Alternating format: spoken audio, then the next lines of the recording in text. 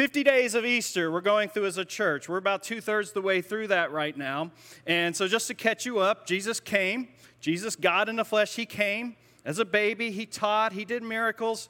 He lived a perfect life. He died the perfect death. And through his death, Jesus paid the wage of sin. 3 days later, God raised Jesus from the dead. And now that same power that raised Christ from the dead is available to us to raise us to new life, both now and forever.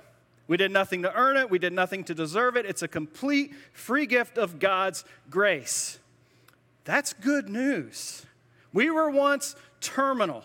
We once had an expiration date, but in a single life-transforming moment, we won. Victory over sin, victory over death. Our reward, not $10,000, a rich inheritance as sons and daughters of the richest king who's infinitely great. The heart of the Christian faith isn't good advice. It isn't good strategies. It isn't even good behavior. It's good news. And that good news, it's available to everyone.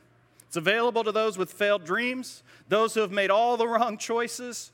It's available to the corporate executive, the street worker, the celebrity, the farmer, the addict, both former and current, the IRS agent, the used car salesman, the black, brown, white, gray, straight, rich, poor, introvert, extrovert, challenger, peacemaker, Republican, Democrat, American, Russian. That good news is available to everyone. One of my favorite things to do throughout the week is to pick out the songs that we're going to sing on Saturday night. And I usually come in here on Monday, take some time, and I put in the slides so that we got the lyrics. And as I put in those slides, I like the songs ahead of time. But, as I'm typing in the lyrics that we're going to see on the screen, I just get to see the words of those songs. And oftentimes, I tell the band all the time, the songs will help write my sermon a lot more than just about anything else. I'll sit here and I'll have the music playing. I'm putting those words up, and those songs just kind of help write the sermon. Here's the lyrics we just sang. You conquered the grave, you crossed the great divide. Lost in our sin, you made us alive. How can we ever hold it inside? We're never going to stop singing. Saying Hosanna, a goodie but an oldie but goodie, what we said. Hosanna, Hosanna. Literal translation is save us now, but in the New Testament, it meant salvation has come at last. It's just this praise, Hosanna, Hosanna. Then we sang hallelujah. It's an interjection of joy. Hallelujah. Praise the one who set me free. Hallelujah. Death has lost its grip on me. You have broken every chain. There's salvation in your name. Jesus Christ, my living hope. In here, in this room, in church, wherever that may be, we sing these songs. Hosanna. Hallelujah. How can we ever hold it inside? Louder and louder. Then we go out there in life, and we do hold it inside. We hold that good news inside. We don't proclaim it louder and louder. And I want to be careful, because I've heard a lot of sermons over the years about what we're talking about tonight, about witnessing the gospel, about sharing the good news with the world out there. And I can smell the agenda. It's about growing their church more than it is about growing the kingdom of God. It's about filling seats or feeding my ego or increasing my paycheck. It's a lot of legalism and false guilt has been used to motivate people to share the good news, which in and of itself diminishes the goodness of the news. And so I don't want to do that tonight. Yes, we should care about the eternal concern for the lost. Yes, we should share Jesus because he commands us to love our neighbors, and the most loving thing we could ever do is to share Jesus with them, knowing how their story ends and how Jesus can change the ending of that story. But we also share because being a witness of Christ, we can taste the flavor of God that we only otherwise smell. Let me explain what I mean. My kids, I think all of them at some various point in time went to a Montessori school when they were in pre-K. And if you don't know much about Montessori training, it's this whole classroom and it's set up. And really, it's got a lot of concepts. But one of the big fundamental concepts is you learn a skill and you master that skill. But you haven't truly mastered that skill until you've taken that skill and you've taught that skill to someone else. And in doing that, you learn the skill at an even greater level. As Christians, as we make Christ known to others, Christ then becomes more known to us than he ever has before.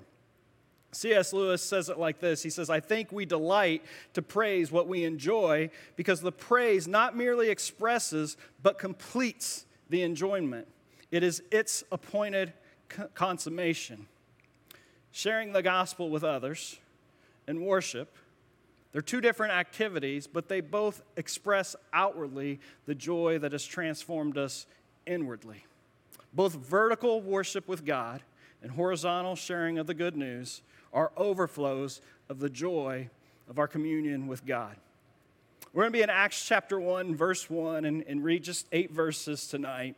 And we're doing the New Living Translation if you read along on your phone. And it just begins like this. It's a new book we're going into, Acts chapter 1, verse 1. Luke, who's the writer, begins, in my first book. If you're new to church or not aware, the first book was the Gospel of Luke that we were in from Christmas until really just a week or two ago. Luke is the prequel, Acts is the sequel. He says, in my first book, I told you, Theophilus. We should know who Theophilus is. Theophilus simply means friend of God. And so some people think that Luke is writing this book to a guy named Theophilus, whose name happens to be friend of God. And some people think he's writing it to all believers because we are the Theophilus, we are the friends of God. Either way, Luke says, in my first book, I told you, Theophilus, friend of God, about everything Jesus began to do and teach until the day he was taken up to heaven, which we're going to talk about next week, after giving his chosen apostles further instruction through the Holy Spirit. Verse 3 says, during the 40 days after he suffered and died, he appeared to the apostles from time to time, and he proved to them in many ways that he was actually alive. We've been talking about that in past weeks. And he talked to them about the kingdom of God. Verse 4, once when he was eating with them, he commanded them, do not leave Jerusalem until the Father sends you the gift he promised, as I told you before. He has to tell these guys things lots of times, apparently.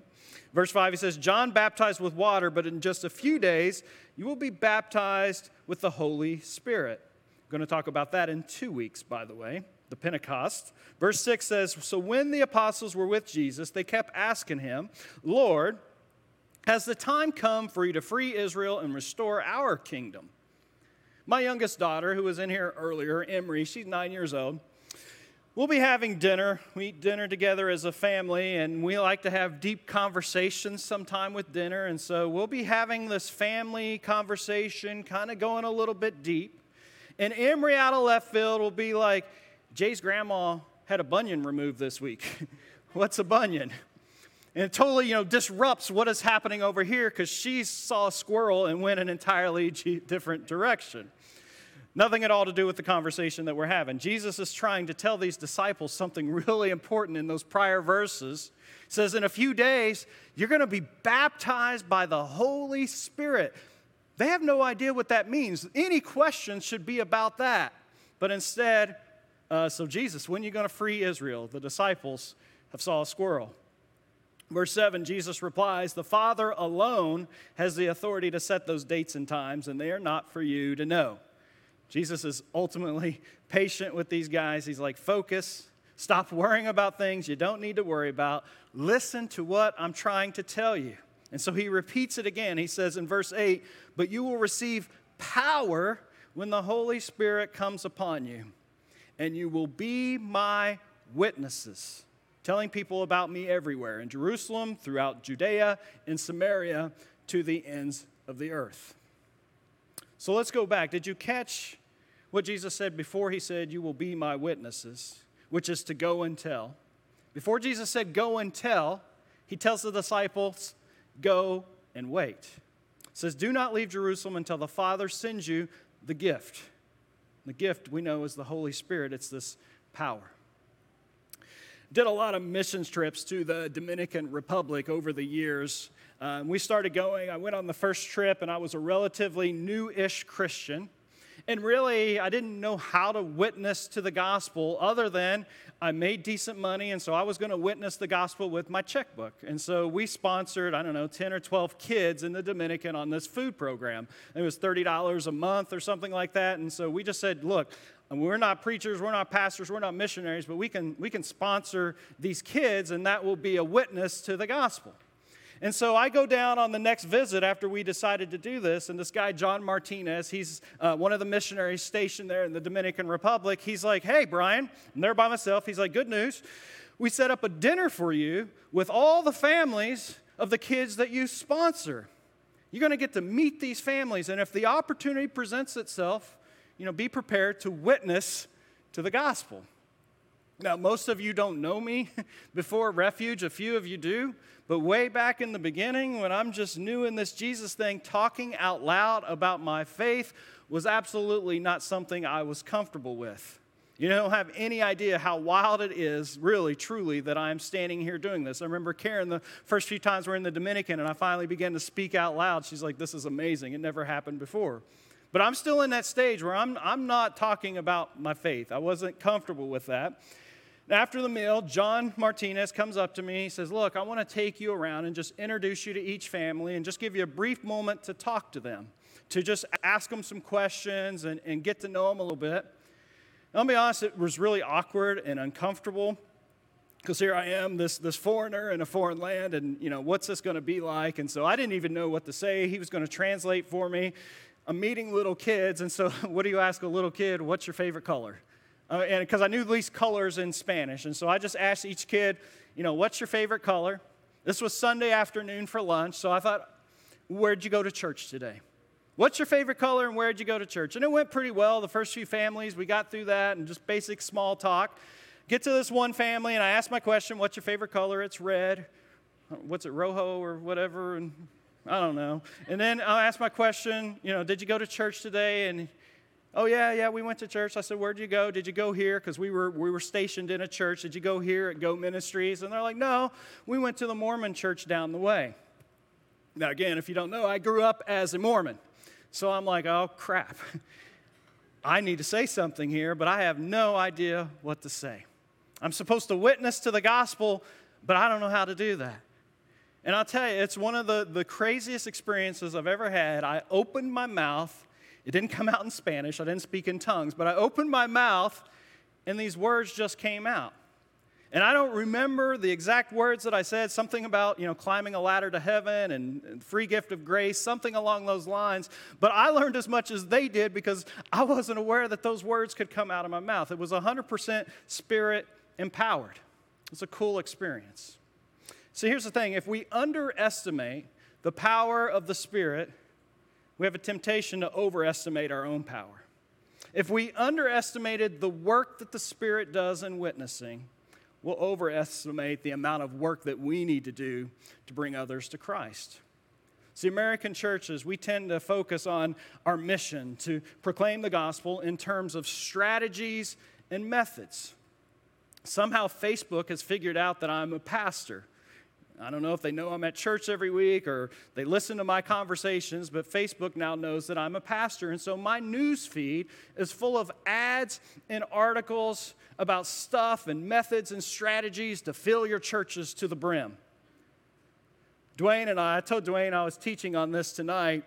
He and I first met when we were starting this church, and I think your ministry was about a year or a year and a half old at that time, and a mutual friend connected us together, and he's like the guy out there living out. If I could envision a person living out Acts 1:8 in this community, witnessing to the ends of the earth, including Dunbar, I thought of Dwayne, and I'm having this conversation with Dwayne, and he's talking about trying to raise funds for his ministry because he is a missionary. He needs to be funded.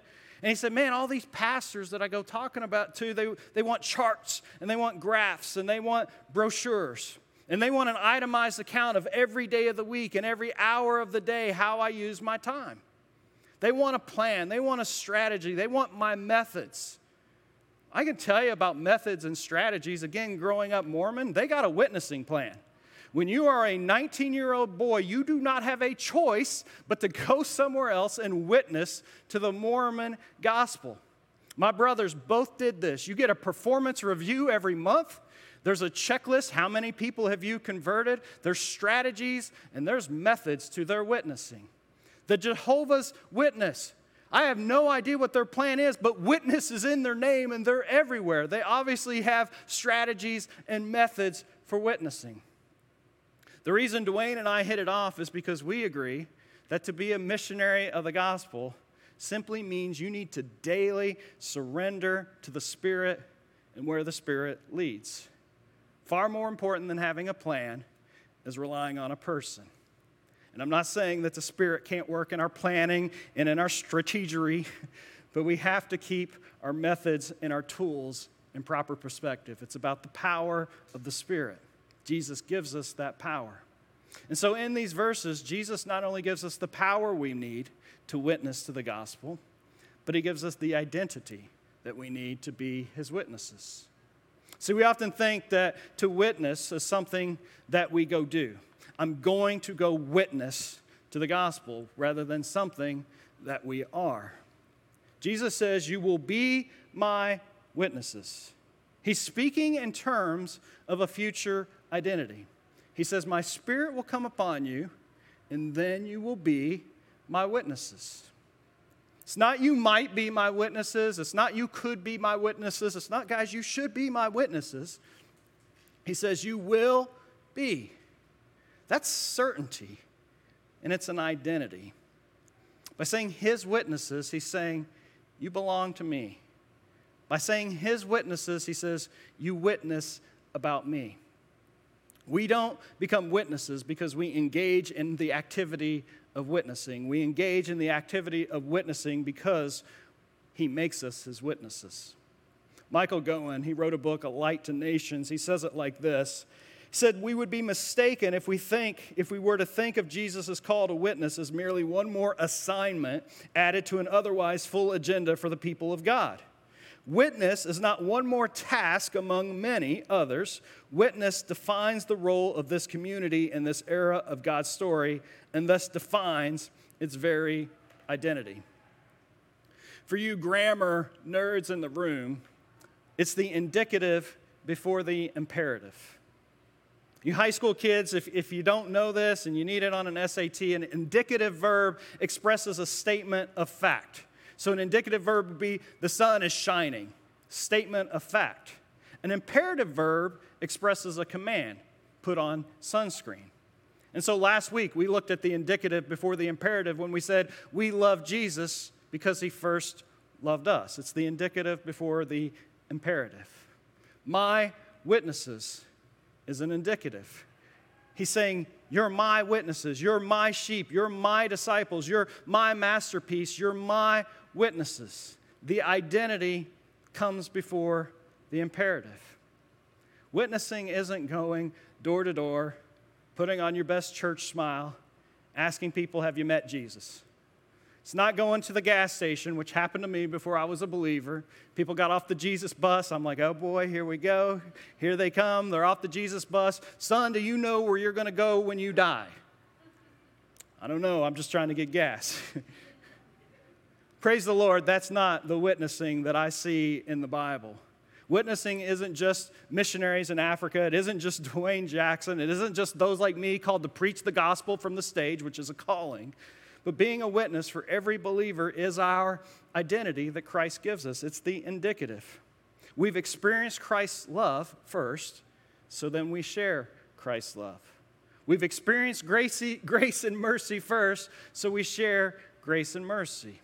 We witness because Jesus has declared us to be his witnesses. I know it took a lot of time to unpack that, but it carries some pretty serious implications. Number one, I hope for you that removes a lot of the pressure. Holy Spirit is the one that's going to change people. Jesus has already made us his witness. We just got to open our mouths and speak. Number two, it means it's more than just opening our mouths. If we are Jesus's witnesses, that means our entire lives then become our witness. There's a phrase, your life may be the only Bible someone will ever read, and it's kind of a cliche kind of statement, but that's kind of true. It's an intimidating thought. That's why we need the Spirit first to be witnesses, because if our lives are to be our witness, man, we need a lot of love, joy, peace, patience, kindness, goodness, gentleness, self-control. Matthew 5:16 says, in the same way, let your light shine before others, that they may see your good deeds, that they may see your life as a witness and glorify your Father in heaven. 1 Peter 2:12 says, live such good lives among the pagans that though they accuse you of doing wrong, they may see your good deeds and glorify God on the day he visits us. I'm a big fan of Dateline. Usually, they start out and they tell you how this person got murdered, and it's the husband, and they go through all the stuff. It's this guy, this guy, this guy. No, it's the husband. We all know it. And so they get to the trial by about the 45-minute mark. I watch a lot of these. So about the 45-minute mark, they get to the trial, and then there's the witnesses. In a good trial, the more witnesses there are, the better chance there's going to be a conviction. Usually, the trial does come down to the eyewitnesses. Does their testimony prove innocence or guilt? If you're a follower of Jesus, you are his witness, whether you want to be or not. That's what he's declared you to be. It's not in doubt. So you'll either be a good witness or a bad witness. So does your life witness to God's mercy? Is the way you treat others a reflection of the grace that you've received? Are the words that come out of your mouth harsh or condescending, or are they full of love? Do you spend more time talking about or complaining about X and Y and Z than you do living like a stranger in a foreign land telling people about Jesus? St. Francis of Assisi supposedly stated this, but I can't prove it or not prove it. But it's preach the gospel often, if necessary, use words. Now, again, as a new believer, I'm like, I don't know who this Assisi guy is, but that's pretty good stuff. And so I was teaching a little Bible study, and I remember saying that over and over. Preach the gospel often, if necessary, use words. It's the concept we just talked about, our lives being our witness. And then my late friend Jeff Taylor once said to me, it's preach the gospel often and use words. I'm like, man, I don't know. What's that mean? He says, no, it's like saying, hey, why don't you call me sometime? If necessary, use a phone. They have to go hand in hand. It doesn't happen. Bible does say this. 1 Peter chapter 3 says, you must worship Christ as the Lord of your life. And if someone asks about your hope as a believer, always be ready to explain it, but do this in a gentle and respectful way. Romans 10:14 says, but how can they call on him to save them unless they believe in him? And how can they believe in him if they have never heard about him? And how can they hear about him unless someone tells them? Or Dwayne Lifton, he's the president emeritus at Wheaton College. He says, it's impossible to preach the gospel without words. The gospel is inherently verbal. We have this word, evangelical. You guys have heard evangelical before. I mean, that word does not mean voting block, even though we've been pigeonholed kind of into a voting block as, we got the evangelicals on our side. That's not what that word means. Evangelical or evangel is a Greek word from the New Testament. It simply means good news. And so to be evangelical just means we're the people who like to share the good news. That makes evangelizing the act of actually sharing with our words the gospel. And just a quick sidebar, in my opinion, the evangelicals have done kind of a poor job with both our lives and our words lately in doing that. To share the gospel with only our lives and the testimony of the good news, at some point, the gospel, that Jesus came, that Jesus died, that Jesus paid for sin, that he rose again, people can't just see that with our lives. It must be spoken. And so maybe you're sitting here tonight, and here we go. This is that sermon, to take the gospel, go preach to your neighbor, go witness to your neighbor. That's not my gifting. I'm not a preacher. I'm not so good with their words. Which, by the way, has never stopped anybody from being a preacher either. I'm living proof of that. So how about, and this is a suggestion, how about then inviting a friend to come to church with you and say, hey, come to church with me. It lasts an hour. It's pretty quick. We'll sing some songs. The guy says something, and then let's go grab dinner afterwards. If you're not comfortable preaching and saying those words like I used to be, that's an alternative for you. But be forewarned, we are not a seeker-sensitive church, if you've ever heard that before. There are specific churches that are geared towards seekers walking in the door off the street. And so they try to put on the right show, and they try to be relevant. They try to do all the things to tear down the barriers so that seeker has the proper experience. We are not a seeker-sensitive church. It's because church, what we're doing right now, this worship gathering, was never called to be relevant. It was never designed for those who didn't know Jesus. A worship service is a gathering of believers to worship God, to hear the teaching of God's word, to fellowship with other believers, to have prayer, and even occasionally a meal of communion. And so when I preach every week, I am focused squarely on feeding sheep. Like Jesus told Peter last week, that's the call of a pastor, to shepherd a flock. And so we're not a seeker-sensitive church, but we are a gospel-proclaiming church. And so you can be assured every week when I preach, I'm not doing my job if somewhere in the sermon you don't hear the gospel. You don't hear about the death and resurrection of the Savior. And if you don't hear that, call me out. You get a free donut for telling me. This means, though, if you invite a friend, they are going to hear the gospel. That's why I have it in my message every single week, because they need to hear it and I need to hear it. And that might mean that sometimes, because we've seen it happen, that through a message to believers, a goat turns into a sheep, or a fish becomes a sheep. But the greatest way, besides inviting church and using those words, is to use your words to evangelize to a firsthand account, an eyewitness account of what God is doing in your life. And that's what Luke's doing in his book here. We see it throughout Scripture. The Samaritan woman that Jesus comes and meets, and they have this conversation. After they have the conversation, she just runs out and tells everybody about the conversation she had with Jesus. She doesn't preach. She just says, I met this guy, and here's what he said to me. Or the man born blind, he's healed by Jesus, and man, he can't just help but telling people, I've been healed. I was sick. I was lost. Now I'm found. Now I'm healed. I was thinking of Tom Stanek, who's not here this week. He's been doing that a lot. He's been battling cancer, and he's been sharing that story of cancer with anybody who will listen to it. Both the healing, but even if the healing didn't come, how God has walked through him in that journey. And you can pray for Tom because he got his second COVID shot yesterday, and he's sick as a dog today. That's why he's not here tonight. God doesn't need you to sell people on Jesus. He doesn't need you to embellish your story. He doesn't need you to scrub your story clean and take away all the dirt and make it pretty and bow on top and tie up the loose ends. He just wants you to be open and honest with your mouth, because there are no bad stories. And you don't have to be at the end of your story thinking, I'm working through this. When I get to the end, I'll share it. Some of the best stories are the cliffhangers, where you tell the story and say, this is where I think we're going. And people want to hear how the story ends. But I know it can be easy to be intimidated by other people's stories, OPS, other people's stories. You know, you hear about that prodigal who grew up in the church, but they left it and they became atheists and they hit rock bottom and they were in the slop and the mud. And finally, Jesus reached in and grabbed him and saved him. And you hear that story, you're like, man, I don't have a story like that. Or the addict who every day says, it's only by God's grace that I am sober and here. Or one who was persecuting Christians now becomes a preacher of the gospel. There's all these beautiful stories, and you're like, man, if I had a story like that, my story, it's pretty boring. I grew up going to church. My parents taught me about Jesus. I went to college. I got a job. I had some kids, and I'm still going to that same old church. That's a beautiful story.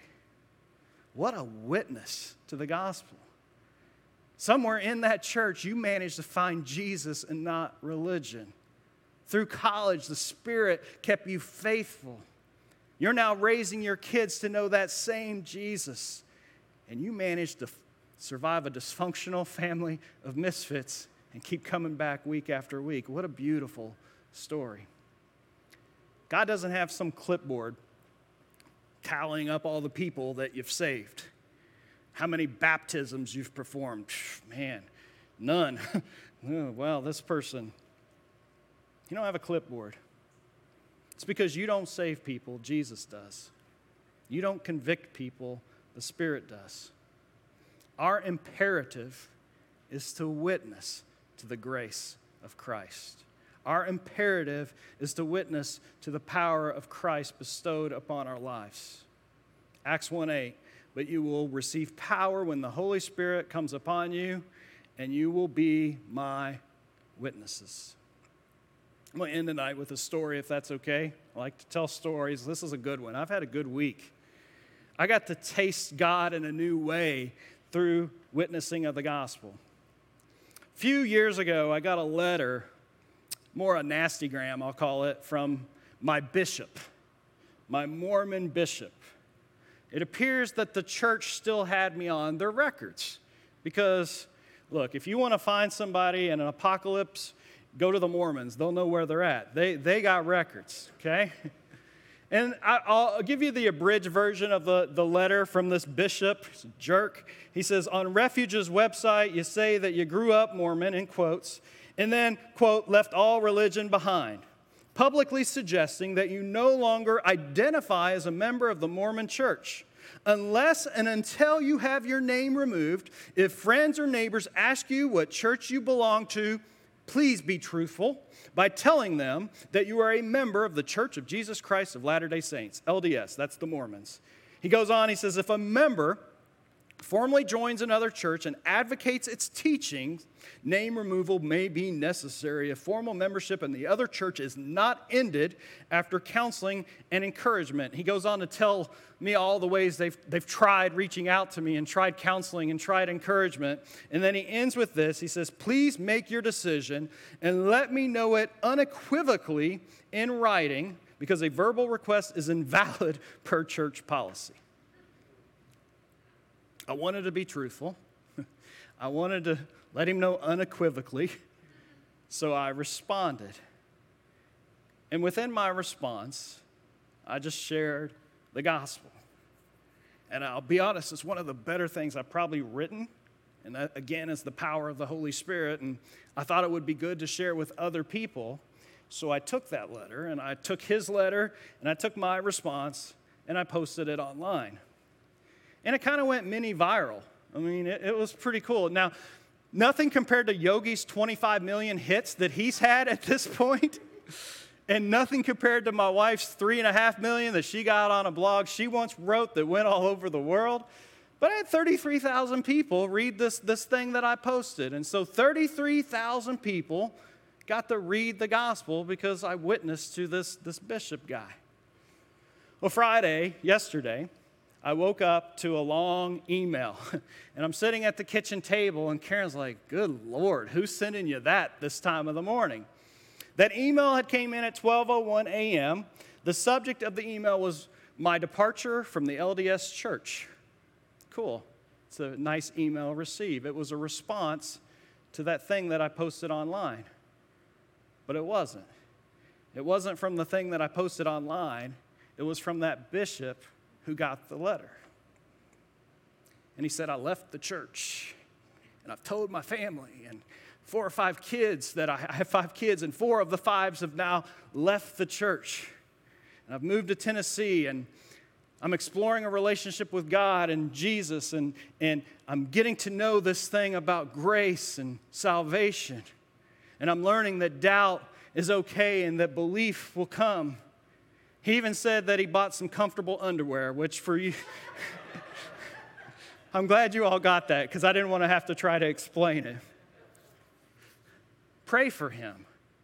He told me it was okay to say his name. I hope he's listening right now because we had a great conversation yesterday back and forth.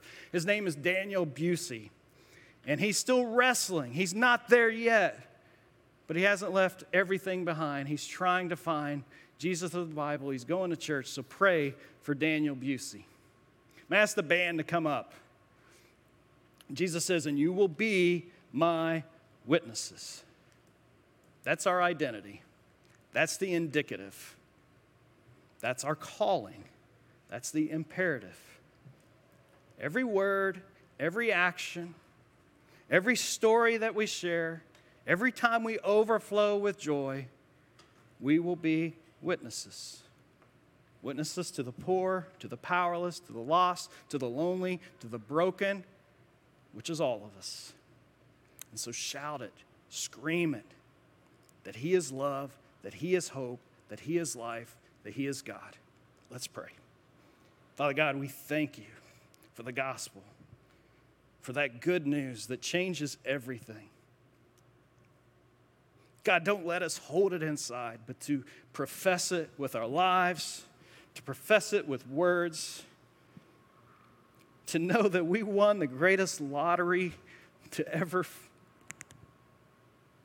face anything, that we've got the greatest gift that mankind has ever known. Don't let us bottle it up, but share it in love and grace. God, we thank you for our lives being transformed by the gospel. God, use us to help transform other lives in your name. And it's in that name we pray. Amen. Won't you stand?